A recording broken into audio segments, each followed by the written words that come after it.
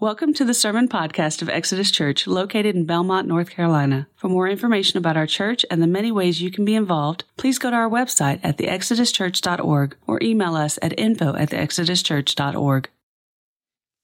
Now, if you'll take your Bible and turn to James 3, that's where we're going to be today. James chapter 3. We're continuing this series in the book of James. Now, I was asked this week about what kind of music I like to listen to, and one of my favorite styles of music is jazz. In fact, if I'm cooking breakfast or dinner and I'm not listening to Christmas music, I'm listening to jazz, okay? I just love it. And I grew up playing trumpet in a jazz band, and so I just love jazz. Well, Cheryl, my wife, is not all that enthused about jazz. She's come to appreciate it, though, over time, as I've kind of explained how jazz works. So jazz, particularly the instrumental kind, not so much the vocal kind, but the instrumental kind, it starts with a melody or a theme. And that melody or theme is kind of passed around the band. So you have the trumpet will take it for a while, then a clarinet or a trombone or a piano, and they just kind of pass the theme around in the song. And it almost creates this kind of conversation, each instrument kind of contributing to what this song is going to sound like. Well, as I've read James, it kind of has reminded me of jazz, which feels weird because James is so, black and white and everything, but it kind of has this jazz feel about it to me. Here's what I mean. You've got these themes that are introduced in James chapter 1, like how we endure trials, how we speak to one another, how we deal with conflict. And each of these themes is introduced in James 1, and then it's picked up throughout the rest of the book. And one of the themes introduced in James 1 is the theme of wisdom. It's a theme of wisdom. Well, today in James 3, James picks that up again, and he starts reminding us of this God who gives generously to those who ask. And he shows us two types of wisdom. He shows us earthly wisdom, which is really the result of us not asking. Earthly wisdom is us saying to God, I don't need you. I can do this on my own. And then he tells us there's a better way. There's godly wisdom. And godly wisdom is available to anyone who asks for it. And my hope today is that we as a church would seek godly wisdom because we need it. And we need it right now. So that's my prayer today. That's my hope. I'm going to read James 3, and we're going to jump right in to what God's word has to say for us. James 3, verse 13 is where we're going to start. Who is wise and understanding among you? By his good conduct, let him show his works in the meekness of wisdom. But if you have bitter jealousy and selfish ambition in your hearts, do not boast and be false to the truth. This is not the wisdom that comes down from above, but is earthly, unspiritual, demonic. For where jealousy and selfish ambition exist, there will be disorder and every vile practice. But the wisdom from above is first pure, then peaceable, gentle, open to reason, full of mercy and good fruits, impartial and sincere. And a harvest of righteousness is sown in peace by those who make peace. Now, notice, James is talking to Christians here. He says, who is wise and understanding among you? So he's talking to this group of believers, people who have been brought forth by the word of truth, who have had their hearts transformed by the implanted word. He's talking to Christians. And he's talking to Christians who have kind of indicated that they are wise. Because he says, who is wise and understanding among you? And then he calls them to express this wisdom in how they live. In other words, this is another area where James is calling us to a true and living faith that is expressed in how we live, in our wisdom. And you'll also see in James 3 that wisdom is not about content like the book of Proverbs.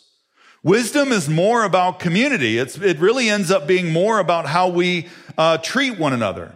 Because see, wisdom has a source in our heart, and it produces some internal realities in our hearts, and then is expressed in external results in our lives and in the church. That's what we're going to see about wisdom. He gives us two kinds. He says there's earthly wisdom, and then there's godly wisdom. We're going to start with earthly wisdom today. Look at verse 14. He says, "But if you have bitter jealousy and selfish ambition in your hearts, do not boast and be false to the truth. This is not the wisdom that comes down from above, but is earthly, unspiritual, demonic. For where jealousy and selfish ambition exist, there will be disorder and every vile practice." Let's start with the source of earthly wisdom. He says in verse 15, this is not the wisdom that comes down from above. He's reminding us of James 1 verse 5, where he says, "If any of you lacks wisdom, let him ask, and God gives generously."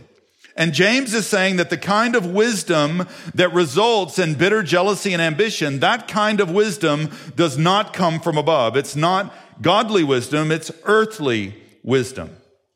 And so earthly wisdom in this passage ends up being our attempt to live life on our own. That's earthly wisdom. We say to God, "I don't need your wisdom. I've got my wisdom. I'm going to be okay." That's what earthly wisdom is. Second, it says unspiritual. It's earthly, it's unspiritual. Now, this word is speaking of how this part of us where our reason and our feelings reside. And so earthly wisdom wants to elevate our thoughts and our feelings above God and his word. We want to say to God, because I feel this way or think this way, it must be true. It's elevated above God's word. So earthly wisdom kind of begins with this rebellion against God, and that rebellion extends to his word. We say to God, "God, I don't need your word. I've got my thoughts and my feelings." And then he says it's demonic. So these adjectives are just kind of going from bad to worse here. Earthly, unspiritual, and then demonic. So what does he mean by demonic? Well, in James chapter 2, he says something about demons. He says they believe. He actually says, "You believe God is one, you do well." The demons believe and shudder, is what he says in James 2.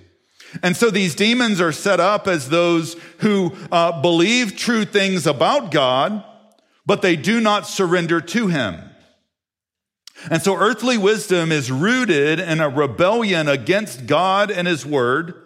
And it's a rebellion so that we don't want to surrender to his will and way. That's earthly wisdom.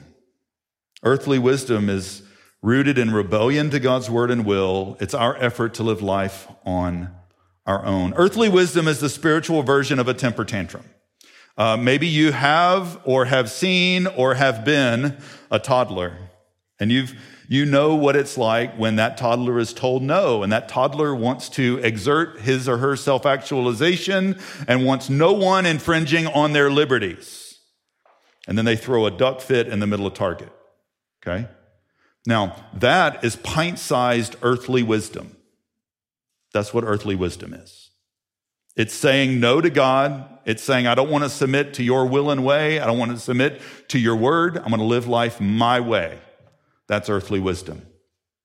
And that has some internal realities that are expressed in our lives, and it produces some external results in the church. We're going to see those in verse 14. Look at verse 14 with me. "But if you have bitter jealousy and selfish ambition in your heart, do not boast and be false to the truth." James is saying, look, if that's coming out of you, you don't have godly wisdom in you, is what he's saying there. Bitter jealousy. Bitter jealousy is an internal reality where we don't want anyone else getting credit but us. We want what others have. We want to be seen as the star. We want to be seen as the one who wins. Everyone else is a combatant to defeat rather than a brother or sister to love. That's bitter jealousy. And its partner is selfish ambition. And selfish ambition is what bitter jealousy does to a team. It's what bitter jealousy does to a group or to a church. And someone who has bitter jealousy doesn't want anyone to win unless they can be the star. They would rather the team lose than the team win if they're not the reason. That's selfish ambition. And all that leads to these external results in verse 16.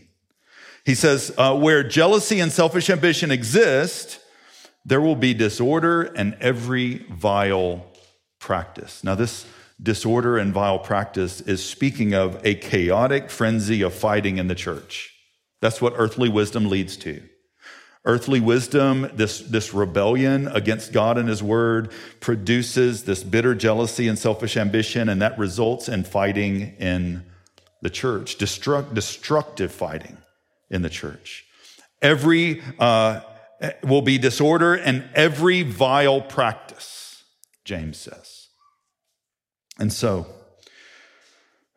earthly wisdom is rebellion against God's word and will that produces bitter jealousy and selfish ambition in our hearts and leads to destructive conflict in the church.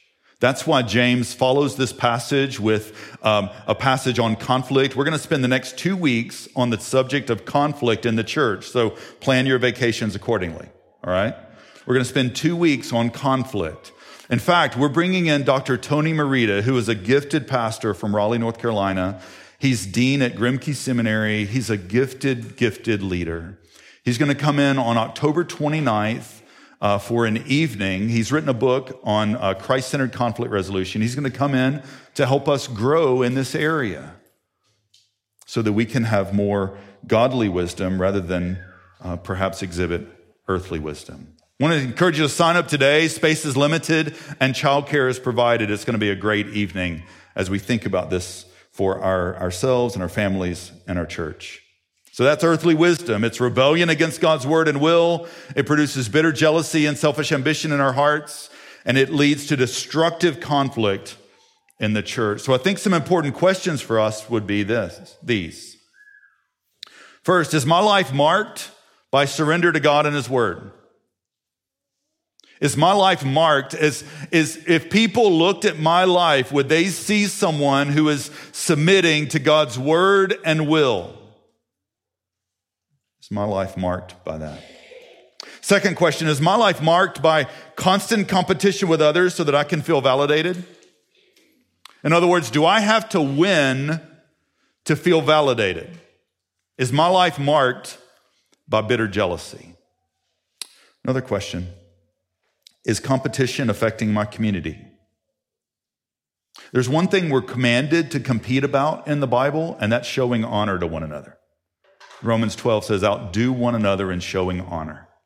Selfish ambition is the opposite of that verse, and it destroys community. Am I letting selfish ambition run wild? Am I treating others around me like enemies rather than teammates? That's earthly wisdom. It's rooted in a rebellion against God's word and will. It produces bitter jealousy and selfish ambition in our lives, and it leads to destructive conflict in the church. That's earthly wisdom. Over and against that, James talks about godly wisdom in the passage, starting in verse 17. He says, but the wisdom from above is first pure, then peaceable, gentle, open to reason, full of mercy and good fruits, impartial and sincere, and a harvest of righteousness is sown in peace by those who make peace. Godly wisdom has a source too. It's from above, James says. This is riffing on James chapter 1, verse 5, where he says, if any of you lack wisdom, let him ask God, who gives generously to all without reproach. This is the wisdom that's from above, and it's godly wisdom. Godly wisdom starts with an awareness that we don't have it. That's the starting point for godly wisdom, that we don't have it. And it's rooted in a belief that God gives it generously when we ask, that he never reproaches us. He never brings shame on us. He's never going to say, why do you keep asking for wisdom? He's just going to gladly and generously give to those who ask. So godly wisdom is from above, and it produces some things. Since it begins with an awareness of need, godly wisdom produces meekness. It says in verse 13, who is wise and understanding among you? By his good conduct, let him show his works in the meekness of wisdom. Now, the word meekness is not weakness. It's not the same word. Meekness is not weakness. Meekness is actually power under control. This word was used of war horses in this day. I mean, just incredibly powerful animals that were under the control of their rider. That's what meekness is. And godly wisdom produces that in us And then there's some external realities that come out from our lives in the church. Look at verse 17. But the wisdom from above is first pure. Now that's over and against jealous. There's a purity that's produced in our hearts toward others. Rather than seeing them as someone to defeat, we see them as someone to love and serve. It's first pure. And then peaceable. Peaceable. We're not trying to win battles, we're trying to serve one another. And then gentle. Open to reason. Open to reason means that we're able to have conversations. So the exact opposite of life on social media. Okay? Open to reason. Able to have conversations. Full of mercy and good fruits. Impartial and sincere. Sincere is from pottery in that day. Sometimes pots that were fired in the kiln would have cracks, and they would fill these cracks with wax. Well, if a pot was sincere, that meant without wax, and it would be stamped on the bottom so that you would know that you wouldn't get this pot home and it get warm and the wax melt and what you would put in the pot leak out. Godly wisdom it produces people that are sincere. That there's no put on with them. Nothing you're going to find out later. They're sincere. That's what godly wisdom produces. And it produces something around us too. Verse 18. And a harvest of righteousness is sown in peace by those who make peace. A harvest of righteousness sown in peace by those who make peace. Godly wisdom produces a harvest of righteous peacemakers. I grew up in a rural community, and I remember in the fall around harvest time, driving down the road and seeing just fields ripe, ready for harvest, whether that was cotton or corn or huge fields of pumpkins. I remember seeing all these things and just seeing this harvest ready. That's what godly wisdom produces in the church. It produces a beautiful community, a harvest of righteous peacemakers. That's what godly wisdom produces. So, godly wisdom is a glad surrender to God's word and will that produces meekness in our hearts and a beautiful community in the church. That's godly wisdom. Now, how do we apply this? Well, most weeks I'm thinking about how you, like as individuals, apply this passage. And that's not wrong, that's important. But today I really want us to think about how this applies to our church. So if you're our guest, if you do not yet call Exodus home, we want you to. We want you to call Exodus home. We would love for you to join our family. But my main focus today is how this applies to those who call Exodus home. And James sets two options before us. He sets earthly wisdom and godly wisdom. And Exodus, the way we apply this today is we need to seek godly wisdom together. We need to seek godly wisdom. We need to be a people who gladly admit our need. People who come to God and say, I lack wisdom, you give it generously, and we rejoice in that reality. Who gladly admit their need. We need to be a people who gladly submit to God's word and will. Not our thoughts and feelings, but God's word and will. We gladly submit to his word and will. We need to be that people.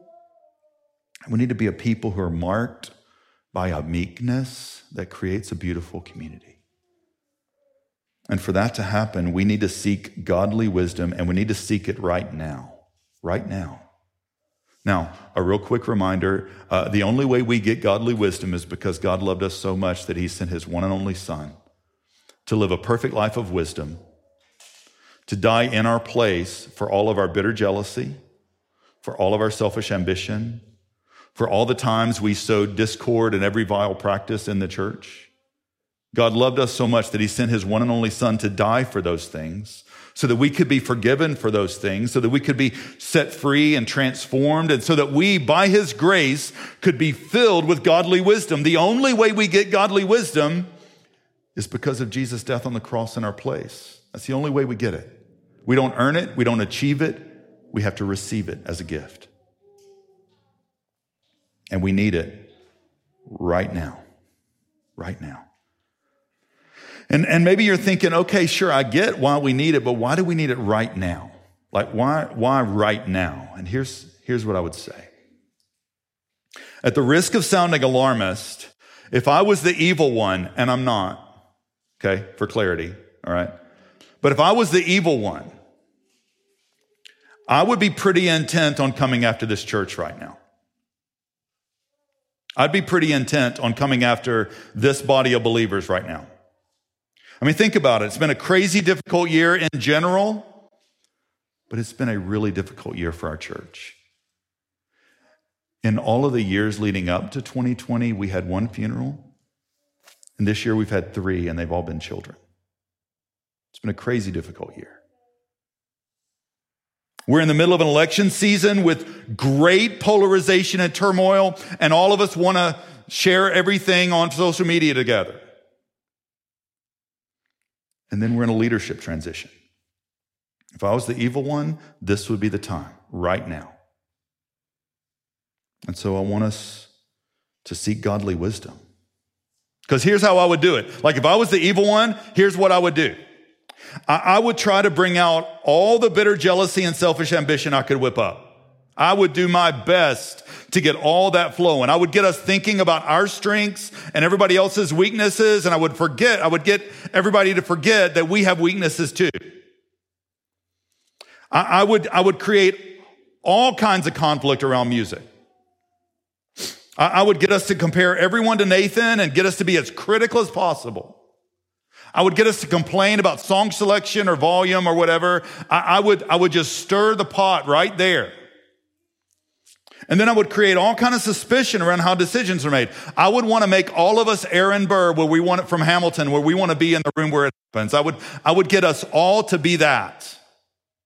And then when we were frustrated with concerns, I would get us to share those as prayer requests.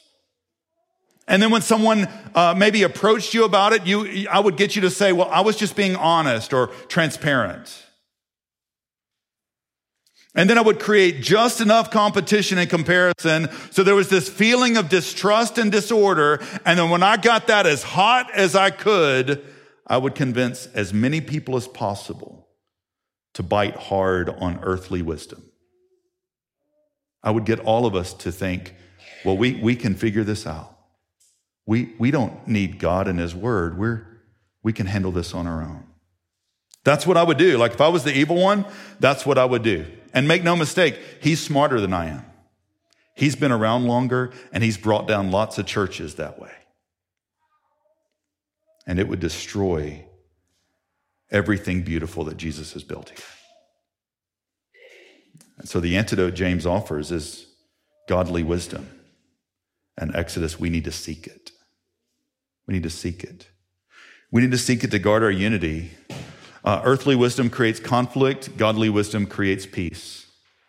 We need to seek godly wisdom to guard our unity. We need godly wisdom to discern our path so that we know what to do and how to go about it. We need godly wisdom so that we can demonstrate the gospel together. James 3 reminds us that wisdom is more than content. It's community and how we treat one another. In Exodus, there's always been something beautiful about what God's built here. Messy. It's always been messy. But it's been a beautiful mess. And so we need to seek godly wisdom so that we can demonstrate the gospel well together. And so I just want to call us to prayer today. I want to call us to prayer between now and the beginning of Advent. I want us to be praying that we would seek godly wisdom. In fact, I want us to pray for 4 things. They're going to be on the screen. That we would seek godly wisdom, that we would guard our unity, that we would discern our path, and that we would demonstrate the gospel. Will you join me in praying for this? Will you join me in asking the God who gives generously for these things? Will you join me in this? Now, this afternoon, if you call Exodus home and you're on Realm and you get messages through that internal communication tool, you're going to get a message with a link to a spreadsheet with opportunities for you to pray. We want someone praying morning, noon, and evening on every day from tomorrow until the beginning of Advent. And I want to ask you to sign up, maybe one, maybe two, and no more than two, because we want a lot of people praying. Exodus, we need to seek godly wisdom now more than ever. So I want to ask you to pray, and I want us to start now. Let's pray together. Father God, thank you that you are generous. Thank you that you are good. Thank you that you love to give wisdom to those who ask. Your word tells us that you love to give good gifts to your children, that it's your pleasure to give us the kingdom. And so, Lord, we ask that you would grant wisdom. Lord, we ask that you would guard our unity here, that we, by your grace and for your glory, would guard the unity of our church. Lord, we know the evil one would love to create division and distraction. So, Lord, would you give us grace to guard our unity, make us peaceable, gentle, impartial, sincere. And Lord, we need wisdom about our path. We need to know what the next steps are for our church. So Lord, would you grant that? We lack wisdom in that area, Lord. We need you to give us wisdom there. And Lord, perhaps more than anything, we need to demonstrate the gospel to one another and with one another. Lord, we protect us from declaring a different gospel than we demonstrate. Protect us from that, Lord. Help us by your grace to demonstrate to one another and with one another the beautiful gospel of Jesus. Help us do that well. Lord Jesus, we're so grateful that you would live a perfect life of wisdom, that you would die a brutal death to pay for our earthly wisdom, that you would be raised from the grave so that all who hope in you might have forgiveness of sin, be filled with the Spirit, and then be set free to live in the world. We're so grateful for that reality. And so, Jesus, we come to you for your grace, and we come to you for godly wisdom today. Thank you that you give it generously. And so we pray all this in your name and for your glory. Amen.